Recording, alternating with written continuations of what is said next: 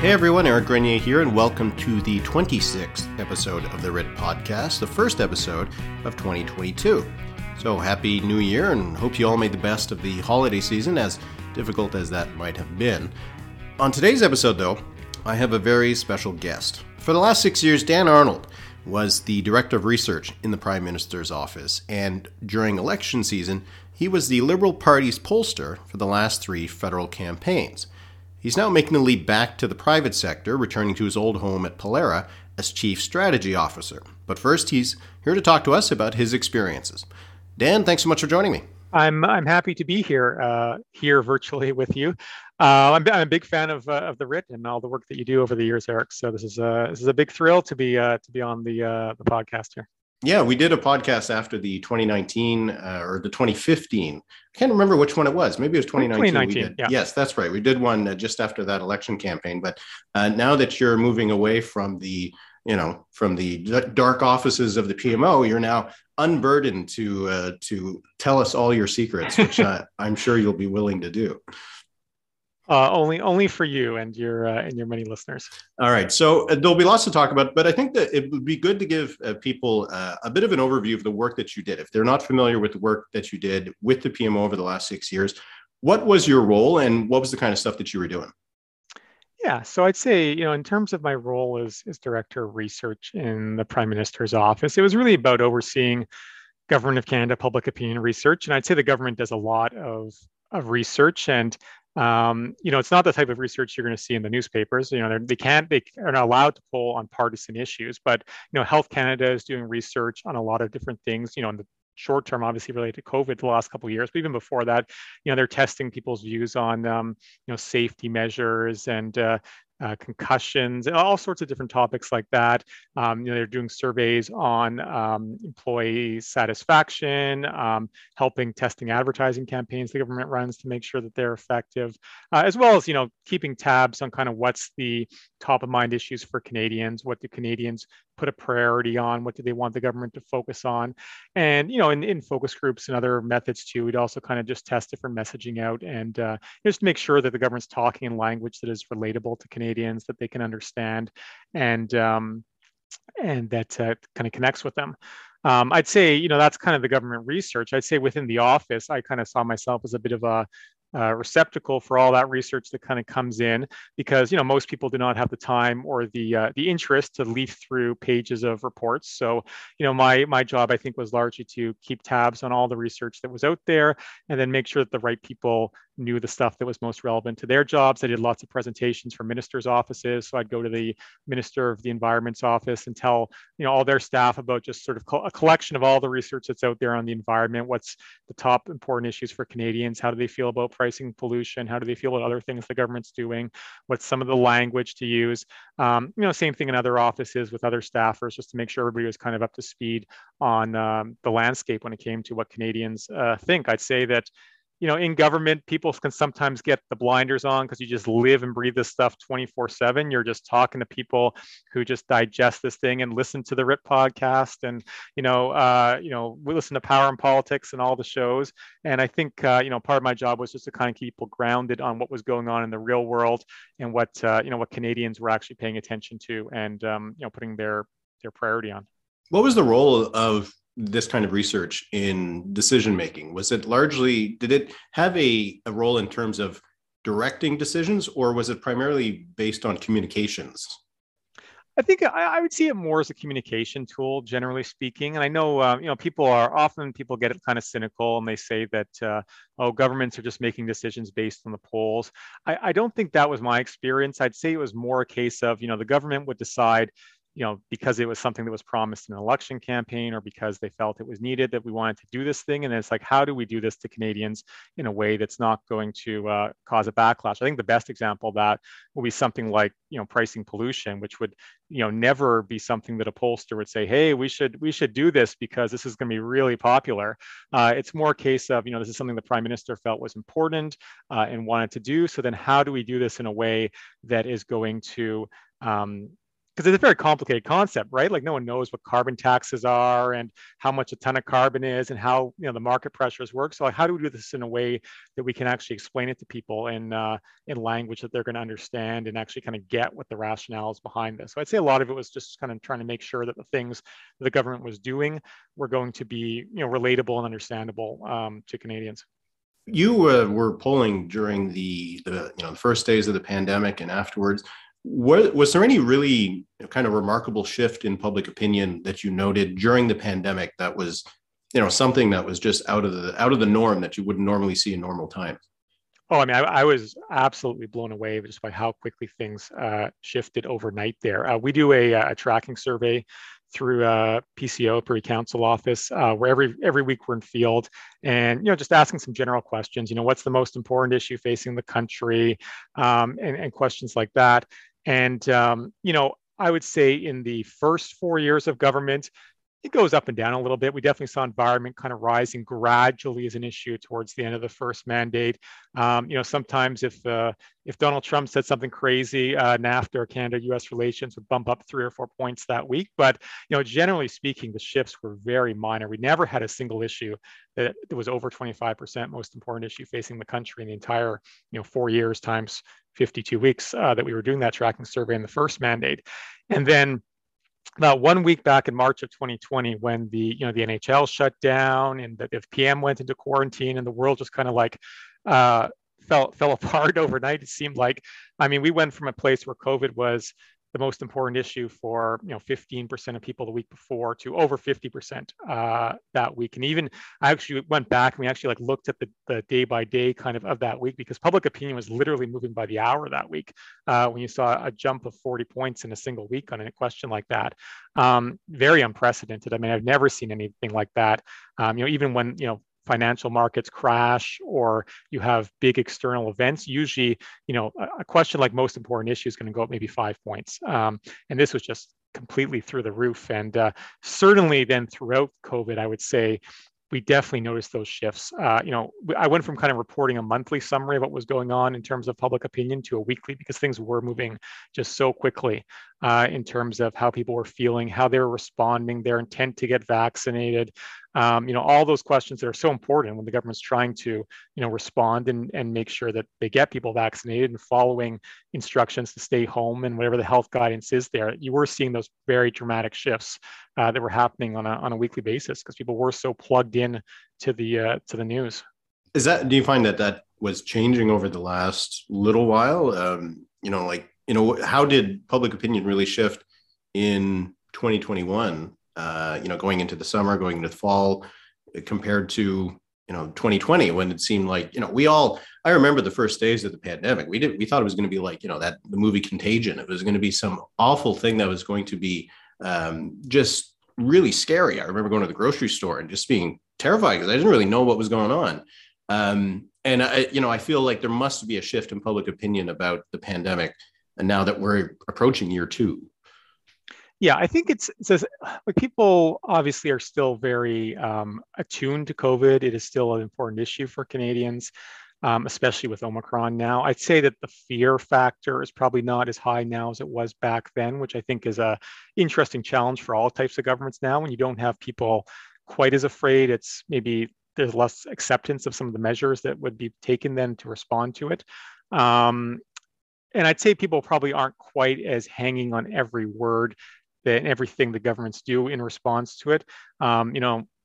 People were tuning in daily to watch the Prime Minister every day for several months, walk out front the big black door and give his press conference.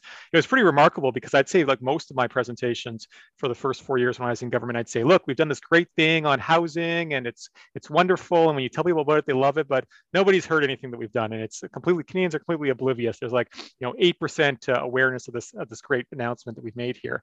And yet then when you got into that situation for the start of the pandemic, people were just so plugged into everything the government was doing. They actually, you would have an announcement and you would have 80%, 90% of people that were aware of the announcement, which is just very bizarre when it comes to government. So I'd say that is something that was certainly the case for the first couple months and has gradually sort of petered off. People are still obviously aware of big announcements when Doug Ford gets up and announces something on schools one week and something different the next week on schools. Those are the sort of things people will pay attention to.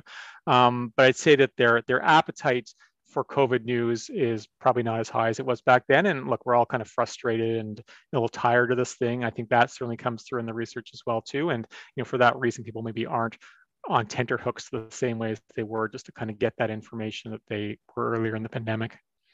Let's move on to the elections, because that is, certainly my deepest interest in the work that you did.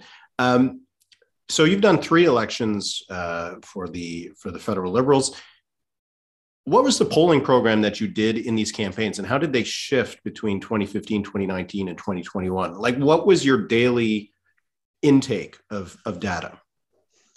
Yeah, so I think, in 2015, I would say it was a bit of a different situation because I went to work for the Liberal Party back in March of 2014. So there's quite a long runway there in the sense that, I had a year and a half to kind of set things up and, do a lot of pre-writ research. And, you're coming into that from a very different position where the leader is a bit of a blank slate. I mean, Canadians have known Justin Trudeau since he was in diapers. So it's not like he's unknown to Canadians, but certainly, what he stands for, the type of politician he is, was not something that was quite his form. So there's a lot of kind of setting up that positioning and trying to figure out sort of what is the platform, what is the message, how to best present him to people.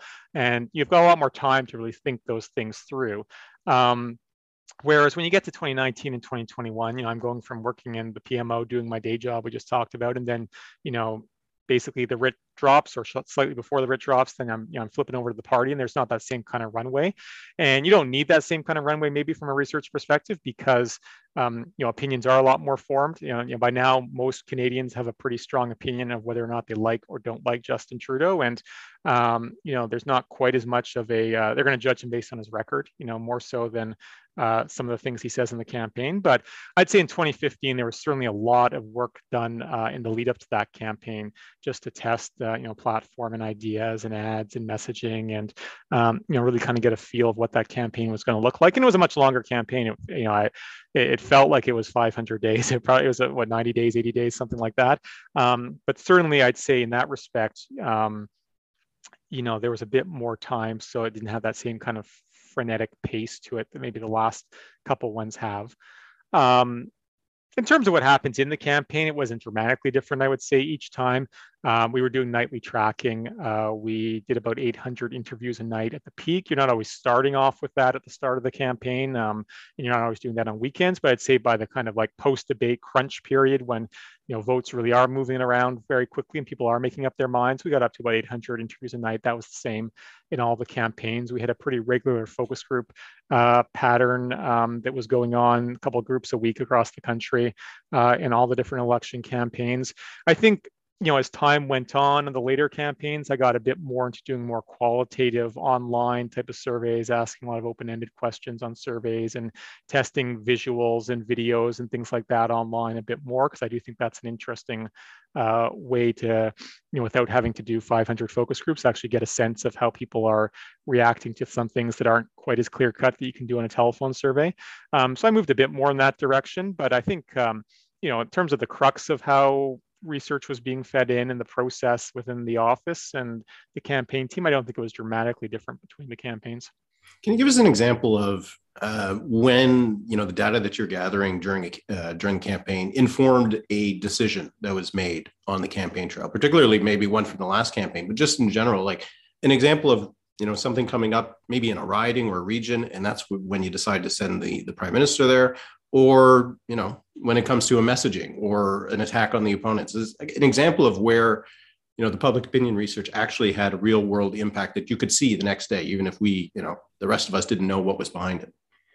Yeah, I mean, I think there's kind of two parts to that. I mean, the first part would be just from the kind of geography and the target maps, and that's something that's ever evolving. The party has basically a database in place of projections that are being updated every day as new data comes in, and regular meetings with the field team where they're talking not just to polling people, but also to the data team and the field team and people on the ground, and just getting a sense of what's going on across the country. And that's shifting the map in terms of where the prime minister goes. I think the kind of best example I'd use of that I love is in 2015. That was a map that was obviously very ever evolving, because we were rising in the polls quite dramatically during the campaign, and we would do polling in rural New Brunswick ridings that we hadn't won in 100 years, and no one would believe it. So then we talked to the field team, and you'd have to do a follow-up riding poll and things like that. And then as a result of that, the prime minister would be going there.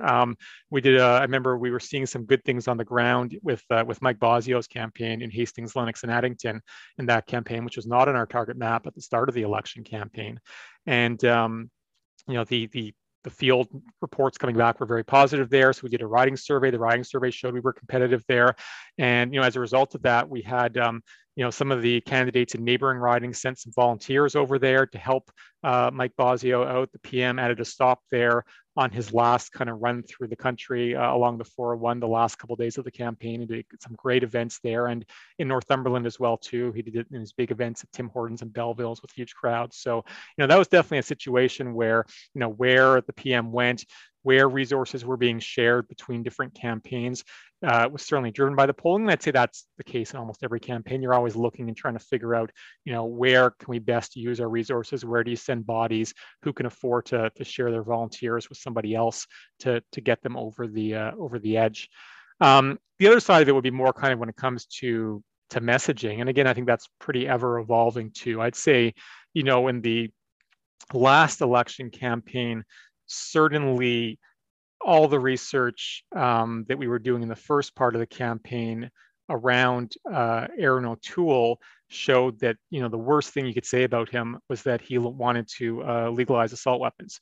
You'd sit down with people in a focus group, and you kind of go through the conservative platform and some of the things he was talking about, and you kind of play devil's advocate and you probe back and forth. And I mean, people were just horrified at this idea once the moderator would suggest that this guy might want to actually make assault weapons legal in the streets, and it really changed how they felt about him. It was the most horrifying part of the platform for most voters. I personally was most horrified by the cover of the platform, but for the voters themselves, that was the thing that really kind of worried them. And again, at that point, it becomes a campaign decision, and the campaign, I think, rightly decided not to just kind of fire that pistol right away and save that ammo for the time when it would be most effective, which was the prime minister bringing it up in the TVA debate, and then kind of the follow-up with advertising, with messaging in the Labor Day long weekend period that followed, when voters would be more attentive there. But I do think that's certainly something that for quite some time we knew was going to be an important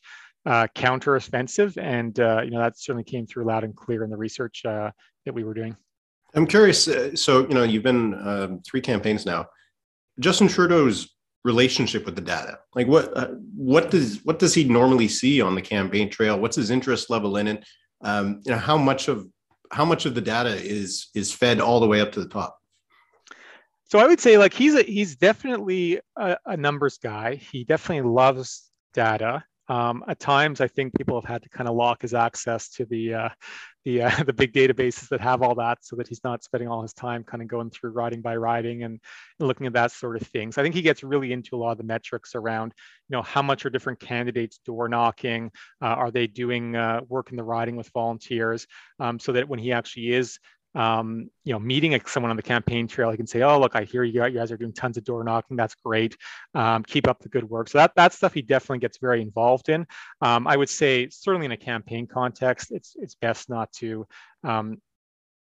get into the polling numbers to a large extent, because that can be a bit more distracting.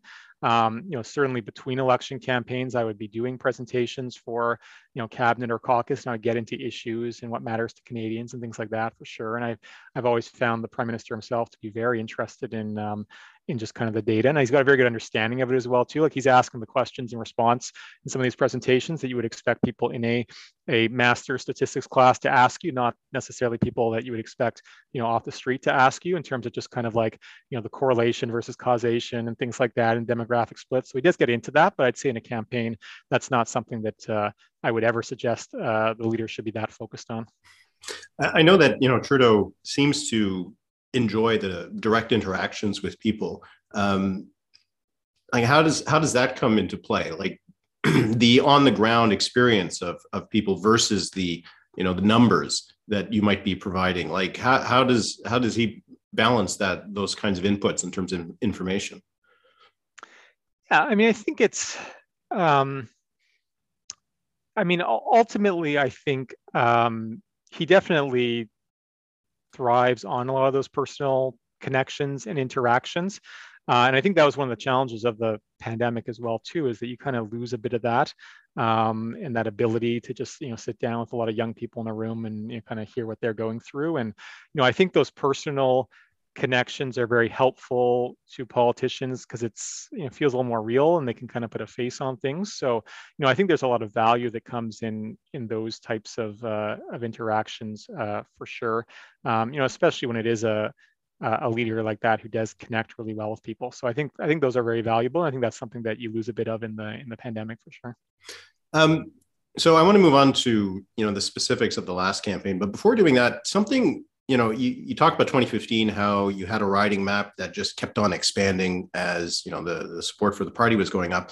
But in 2019 and 2021, it seems like it was very much more, the discussion much more about targeting, about vote efficiency, which was very high for the Liberals in the last two campaigns.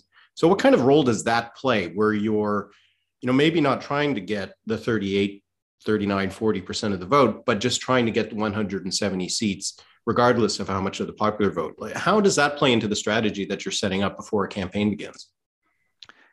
Yeah, I think it's a different situation for sure. Because in 2015, we literally needed to quintuple our seat count to get up to where we needed to go. And as a result of that, and you're not dealing with many incumbents and things too. So it's a very different kind of open board in terms of how those different pathways work. I think the thing that certainly the campaign leadership and the Katie Telfords and all the people on the campaign always really preached was that idea of having multiple pathways to victory, not just saying like these are the 170 ridings we need to win. So let's make sure we throw all our resources there. It was like always a case of having different ways to get to that end result, so that if Quebec shifted in one way during the campaign, you still had kind of other paths to get there. If suddenly in BC, our vote went up because the Greens went down, that was one path. But also, if because of Kenny's unpopularity, things broke a bit better in Alberta, that was a different path, and always having those different options on the table there. So I think, that was always the case in every campaign, wanting to make sure there were those different pathways and not just kind of having a set list of, these are the 170 ridings that we need, so that you're always playing with a bit of a bigger board than you would need at the end of the day. And then it's really just a case of kind of adjusting that as the campaign goes on. And sometimes you had to close off some pathways because it wasn't coming together for us. I'd say even between elections, even I you keep this in the back of your head, and I had dreams of a Vancouver Island breakthrough, or maybe urban Saskatchewan, and things just aren't coming together in some places, and then sometimes you do have to kind of close those pathways off. And I'd say the big difference then was in 2015, just it was a very evolving board, and there was a lot more movement then, and things were shifting dramatically, whereas in 2019 and 21, things just didn't shift to the same extent. And as a result of that, maybe there weren't quite as many moving pieces, but there's still some ridings that are going up and down based on what's happening on the ground and how much work's being done, and what we're seeing in other metrics in the polling as well too. So there were still some shifts around the edges that were happening during those campaigns. All right, let's get to 2021, and of course, the biggest question is the election timing. So, was there a point before August 2021 where you were? I assume it was not your role to tell the government or the party when to call an election, but rather to provide indications of whether there's a window or not. Was there a time before August 2021 where you were saying we have a window here that could work for us? I mean, I think that's a tough question in the sense that you're always obviously looking at what the polling numbers show and what kind of the opportunities are there. I think the honest answer is I think that people were just so all engrossed with responding to the pandemic that if you look back to like the fall of 2020 window when some provincial governments went, I think the focus was just so all encompassed on responding to this massive crisis that was facing the country that there was never really much serious consideration that I heard anyways about trying to throw the country into an election in the midst of all that.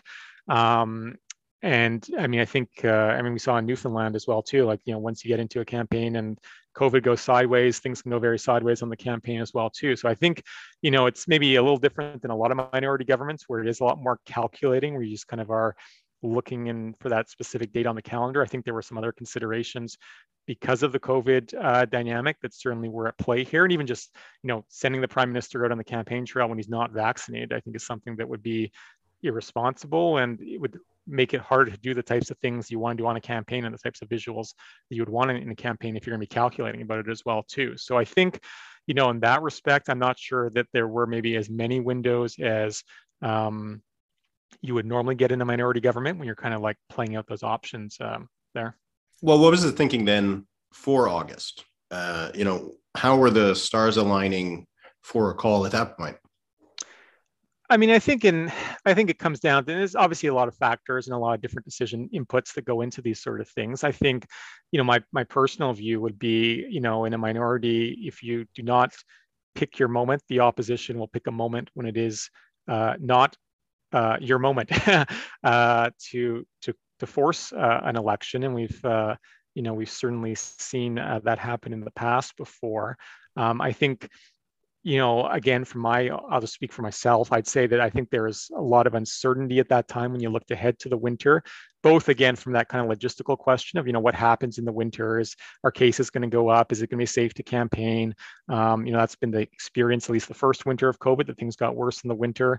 And what happens if the opposition brings our budget down next winter and, we're in the middle of a tough situation for COVID? Like, is that a situation we want to be in? So I think logistically, that is certainly something that was on the minds of people. Whereas in summer, you can do campaign events outdoors. There's a lot more in terms of ability to do that type of thing. And I think just politically speaking, like, I think the longer you wait, the more uncertainty there is. Who knows what's going to happen with the economy? Who knows what's going to happen with other issues in the future? The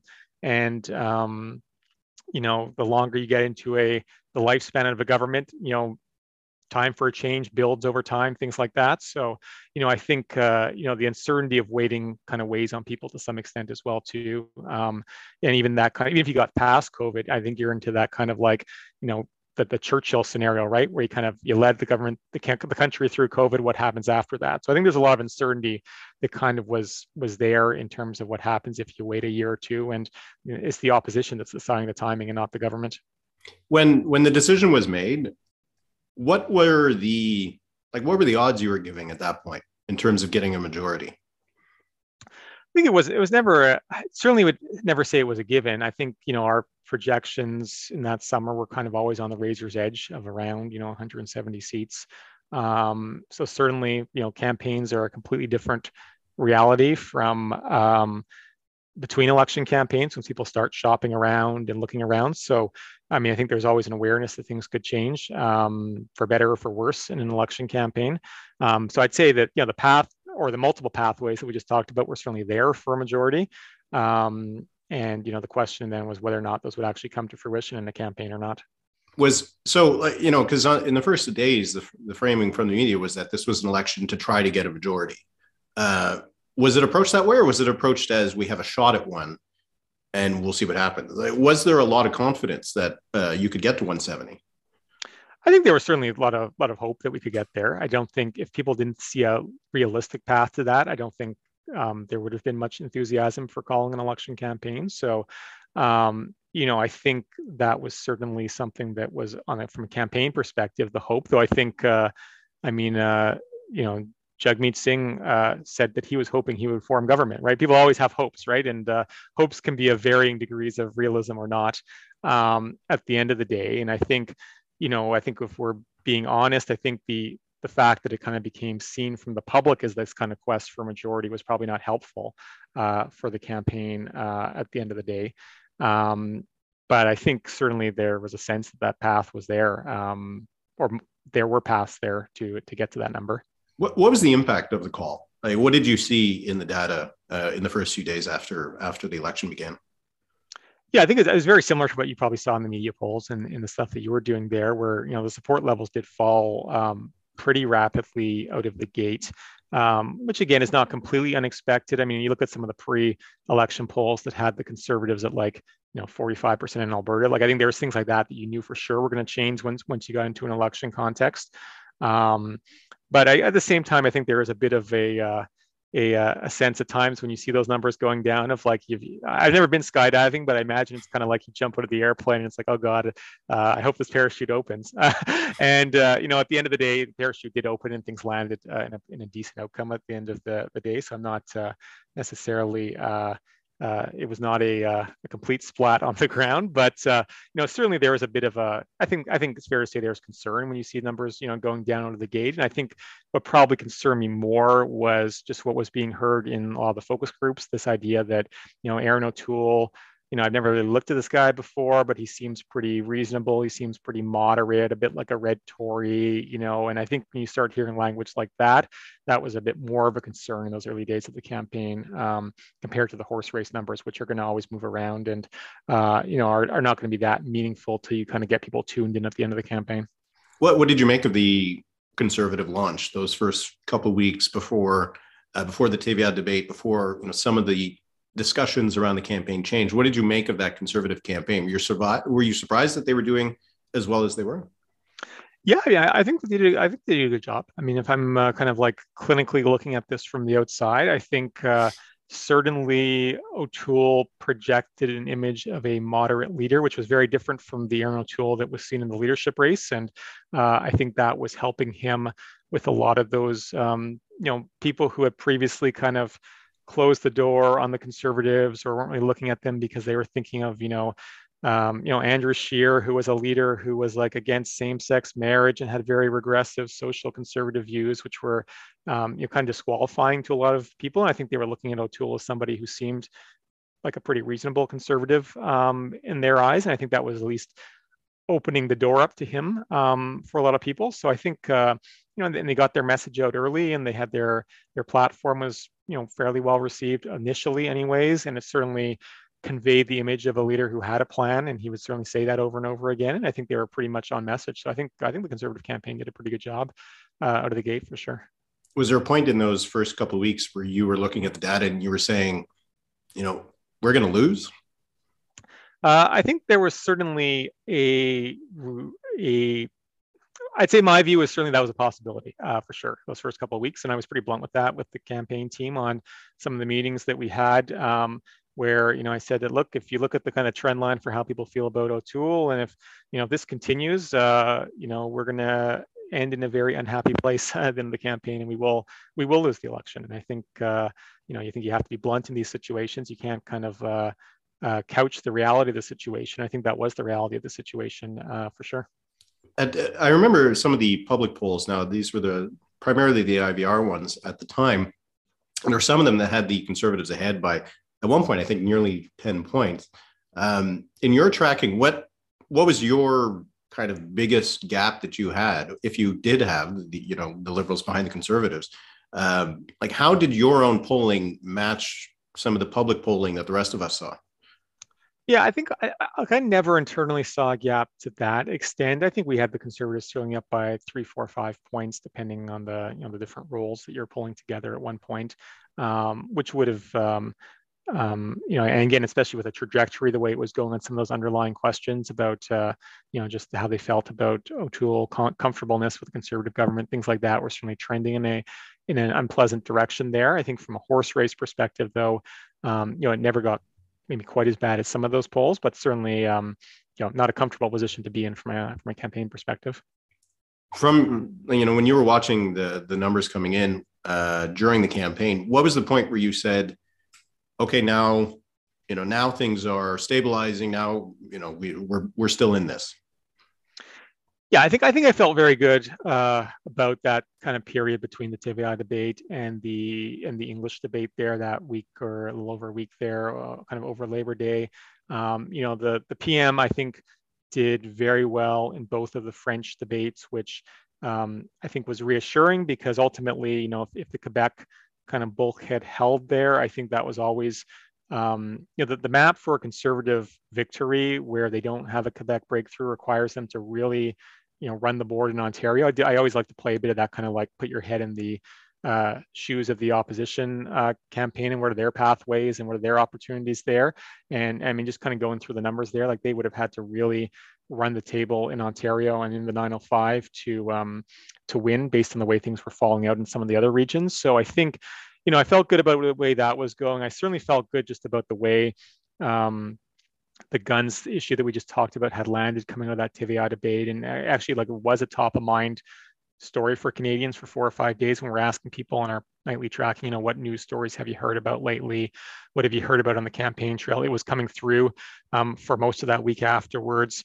And we also asked questions about kind of like, has your opinion of the leaders gotten better or worse over the last week, and why? And on that kind of open-ended follow-up of why, there was a lot of stuff coming through on O'Toole around the guns issue. And I feel this guy is maybe not as moderate as I thought. So I do think that was definitely landing. And I felt good about that, the way things were moving on that front. I felt pretty good about the way some of the advertising that we were testing was actually being received by people. The Take Back Canada stuff that was already in the wild at that point, and you could see some of the reaction from metrics there that was having a pretty good impact. We were starting to test the Bill Blair guns ad, which was just like lights out in focus groups, one of the best ads I've ever tested in focus groups, just in terms of turning people against O'Toole overnight when they saw that. And that's going to be on air in 3 more days, and you kind of feel like, okay, that's going to have a good impact for us in the 905, which, like I said, was very important when it kind of came to those maps of where those pathways to victories were for not just us, but for the Conservatives. So, you can start to see, even if the polling numbers haven't shifted dramatically on the vote numbers, that the way things are lining up, they are lining up in a trajectory that's looking favorable for the stretch drive. What about the whole vaccination issue, the protests that were happening? What role did that play? Yeah, I think that was important in the campaign, because ultimately, COVID was still one of, if not the most important issue for Canadians in the campaign. And, I think certainly the Conservatives came across as looking as if they were on the wrong side of the issue in the eyes of most Canadians. And I get they definitely had internal pressures there, and they were feeling some heat from the PPC and their own caucus. And, O'Toole, being a leader who is newer, probably didn't feel comfortable even, telling all of his candidates they had to be vaccinated. So there's a lot of internal pressures that they were probably dealing with and having to balance there. But I think when you're balancing those internal pressures, you certainly don't look outwardly as if you are maybe as resolute on an issue, or if the public was looking for strong leadership and resolute leadership, which is what the Prime Minister was offering. And I think the vaccine issue therefore was playing quite well for us. I think the little flare up with Jason Kenney towards the end of the campaign as well too probably helped us to some extent, just kind of again shed a spotlight on the issue for us. And I think the protests were hard to say, because it's very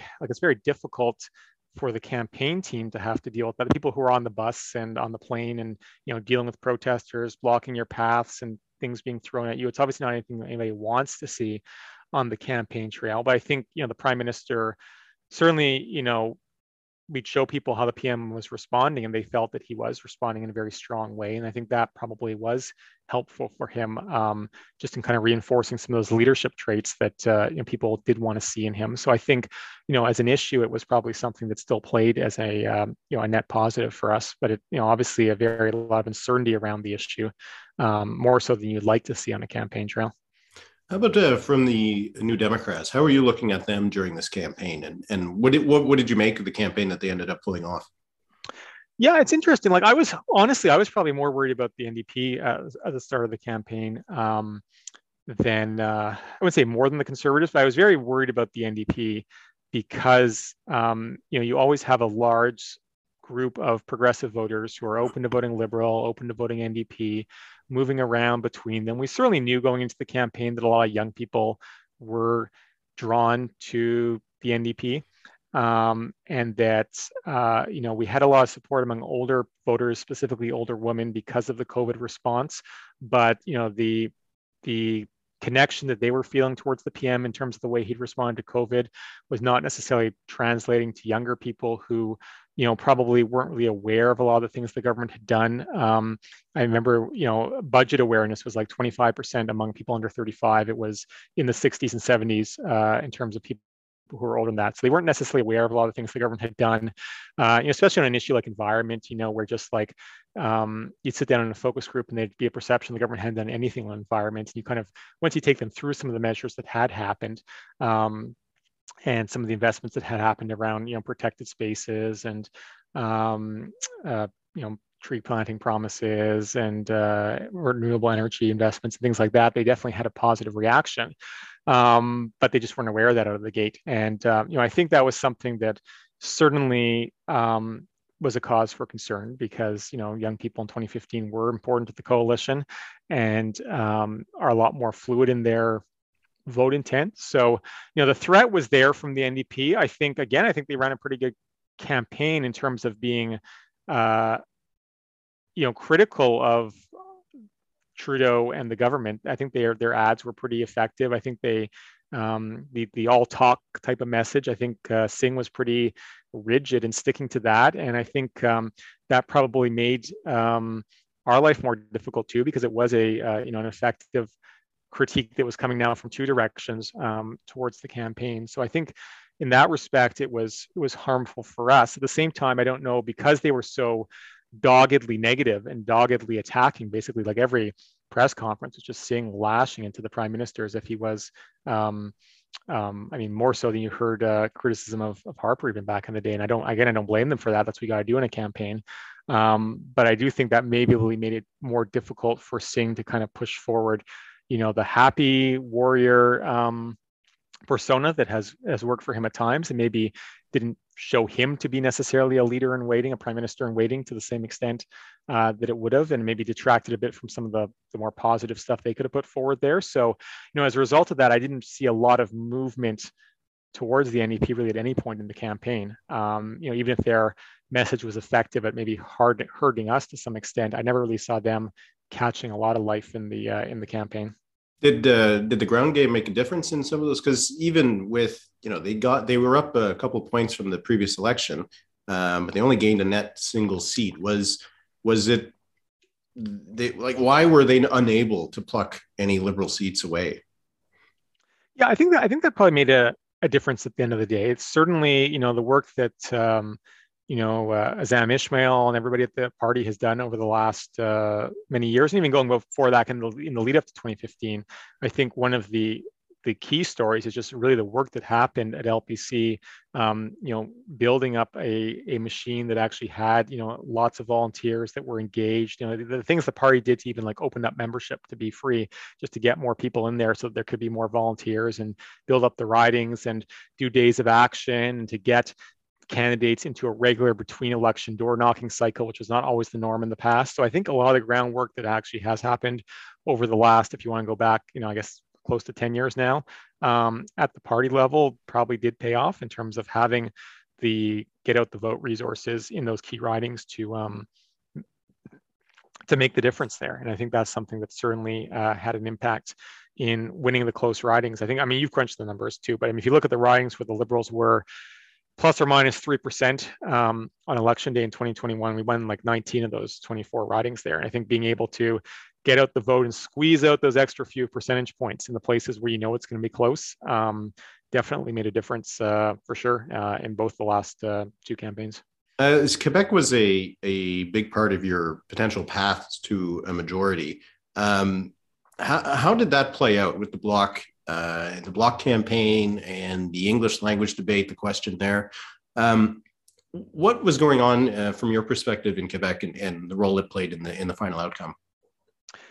Yeah, I think Quebec was almost the inverse of the rest of the campaign from our perspective, in the sense that things were going very well there in the first part of the campaign. Certainly we were positioned to win 6 to 8 additional seats in the province compared to what we had coming into the campaign, based on the data that we had anyways. And I think, Blanchet was not looking great on the campaign trail, again, in focus groups, on those momentum questions, he was not registering to the same effect that he had been in 2019. A lot of people describing him as arrogant. There was controversies around the Troisième Lien in Quebec City. There was controversies with him kind of like cutting off his candidates and not letting them talk. And that actually was kind of registering to some extent. So I would say that, things were lining up fairly well for us in Quebec. I think the the winner of the English debate this election was Yves-François Blanchet, which is a little bit of a bizarre reality, but that's, that is politics, and things like that happen at the end of the day. And certainly, as of the next day in our nightly polling, we saw a huge shift in Quebec, both in terms of the vote numbers and in terms of just how people felt about Blanchet. And he went from that negative momentum to very strong positive momentum scores, the same types of scores he was generating back in 2019, which I hadn't seen until that point in the campaign trail there. So I do think that was certainly a turning point in Quebec, for sure. So going into election night, how are you feeling? I think I'm nervous by nature, and I recognize that there are certainly situations where there can be turnout differences. At the end of the day, you never really know how motivated people are to turn out in a campaign. And, there were enough close races where, if we lost 19 of those 24 close seats, you can do the math in your head, it would be a much different situation, right? So I think there was some nervousness. I think, feeling good about the way the last half of the campaign went, for sure. That left us in a better position than we were at the start of it. But, I think there's always that element of uncertainty there that you never really know for sure what the end result would be. And at this point too, I've been doing this enough for, that's one of the differences too, I guess, from 2021 compared to 2015, is that, I've been working with a lot of these MPs and candidates for a long time. And you have that, that connection there where even if you know you're going to win the election, you're still you're on the edge, kind of hoping some of those close seats will break your way so that those people that are good MPs and good candidates get elected. I'm from Alberta. I grew up as an Alberta Liberal. That's where I kind of cut my teeth. And I think, going into election night, we certainly knew that, there was a path forward to win, up to 3 seats in Alberta. There's also a path where we win 0 seats or, maybe 1 seat. So I think, kind of hoping some of those close races break your way at the end of the day is always something you're looking for on election night and paying a lot of attention to. Was there something that was a particular surprise? You're always going to have individual cases. We could go through the whole map and, ones that kind of pop more than others. I'm hesitant to name specific ridings here. I think there were a few pleasant surprises in a few of the BC ridings, to be honest, that where the progressive vote did kind of break our way at the end. That wasn't a given. We knew in the campaign, we were very aggressive on the environment message in BC. We had some ads with Andrew Weaver, who had endorsed us, the former Green provincial leader there. And we were really aggressive in playing those in ridings where there wasn't a Green candidate running, in ridings where there was a lot of progressive vote up for grabs. And, again, we're feeling pretty good reaction based on testing that those were going to be effective in terms of coalescing some of the progressive vote there at the end of the day. I kind of joked that Andrew Weaver was, we had Barack Obama endorse us, but I was more excited by the Andrew Weaver endorsement at the end of the day. So he can feel like he is more important than Barack Obama in Canadian political context these days. But again, that's something that you're kind of hoping that it breaks our way and that things are going to play out the way that they've kind of been drawn up, but you never really know for sure. And I think I was pleasantly surprised by the way that, some of the guys like John Aldag and, a few of those ones that, were maybe not givens, did come over the finish line at the end of the day.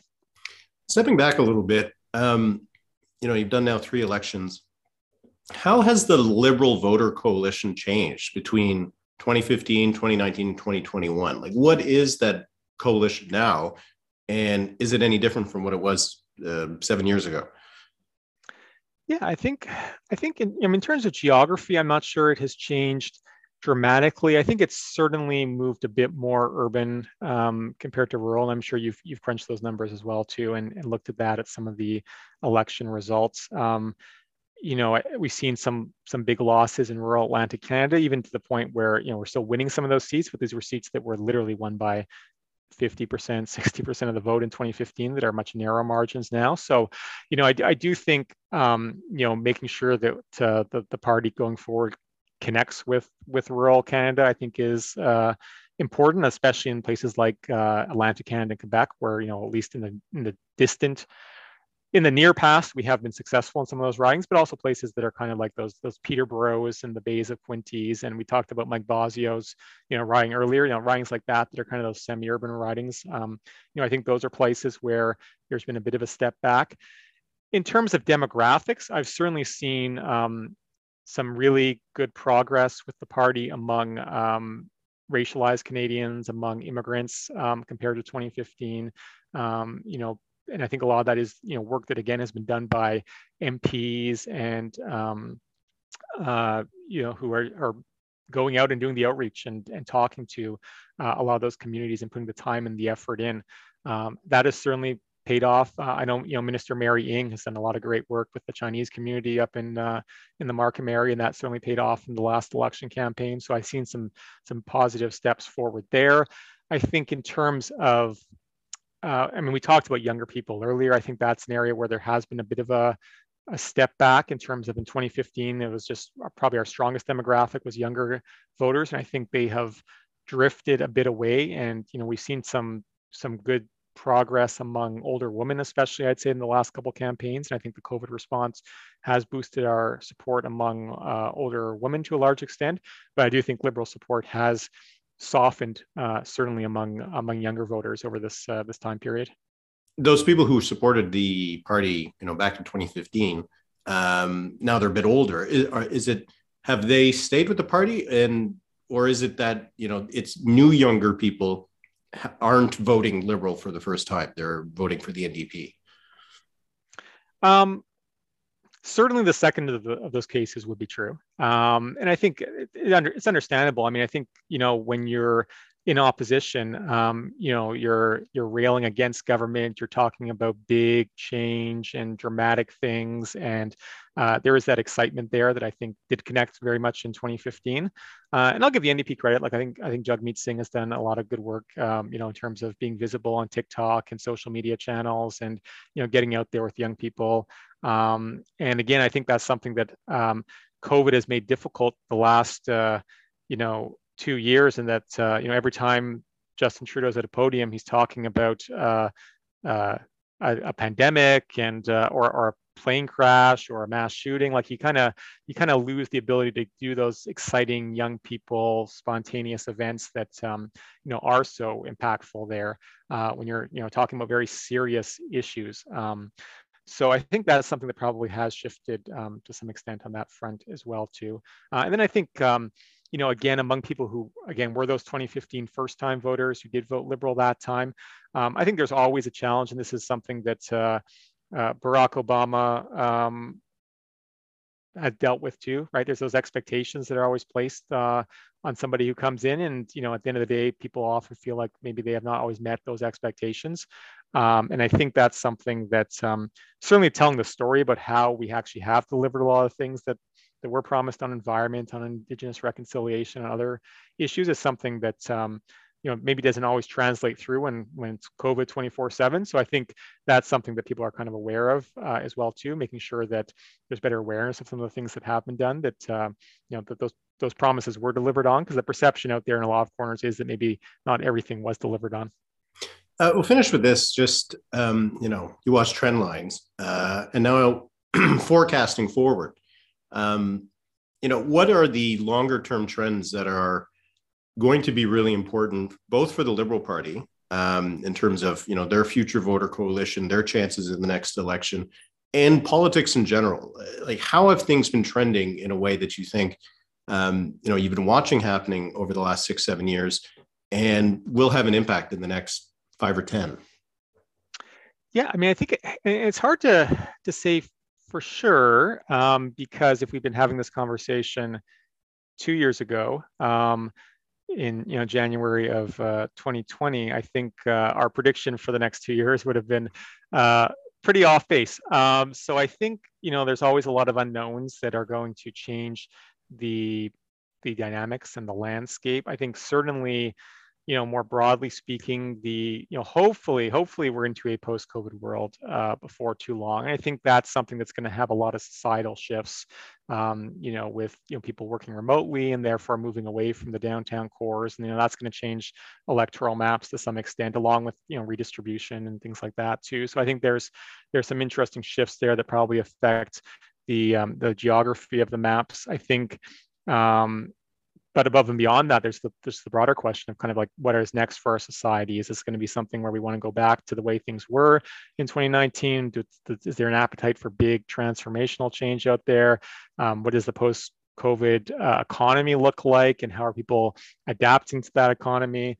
So I think there's some big, policy questions there that are going to be, challenges for any government to respond to, opportunities for opposition to kind of stake out some turf that is different if they have an idea that fits into that post-COVID world that is, different from what the government's doing. I think, things like that are going to certainly shift the landscape in ways that are difficult to predict, I think, at the moment. Yeah, well, let's hope that, if we're making a prediction for the next 2 years, that it'll be more positive than what our prediction would have turned out to be for the last 2 years. So we'll see. I really appreciate you taking the time to speak with me. You've been doing, work for the last few years, and now you've got this new phase in your career working for Polera. So I wanted to wish you all the best in that. And thanks so much for taking the time to speak with us. Yeah, sure. Anytime. It's good to try to remember all of these things in my head because it's as you said 4 months ago, but 4 months in COVID times again feels like 4 years. So it's been a good stroll down a memory lane with you here, and I look forward to continuing to read the great work that you do, Eric, at the RIT. All right. Thanks so much. Take care.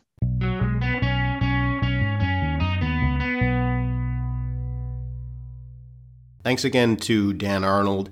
And that'll be it for this episode of the RIT podcast. If you do like the podcast, please give it a rating, review, in whatever platform you use. You can find episodes on therit.ca, on YouTube, where you can actually watch this discussion, and on Spotify and Apple Podcasts. And if you're new to the RIT, please check out the website at therit.ca, and if you want to, please subscribe. Free subscribers get notifications about new podcasts and access to the first weekly RIT of the month. The weekly RIT is my regular update on all the latest election-related headlines, new provincial and federal polling, riding profiles, and what I'm calling the Every Election Project, my attempt to chronicle every election that has ever been held in Canada. A paid subscription gives you access to the weekly RIT every week, along with other analyses and bonus podcast episodes, particularly during election campaigns. With provincial elections this year in Ontario and Quebec, there will be plenty to talk about. Okay, that'll be a wrap for this week. Keep safe, have a good weekend, and thanks for listening.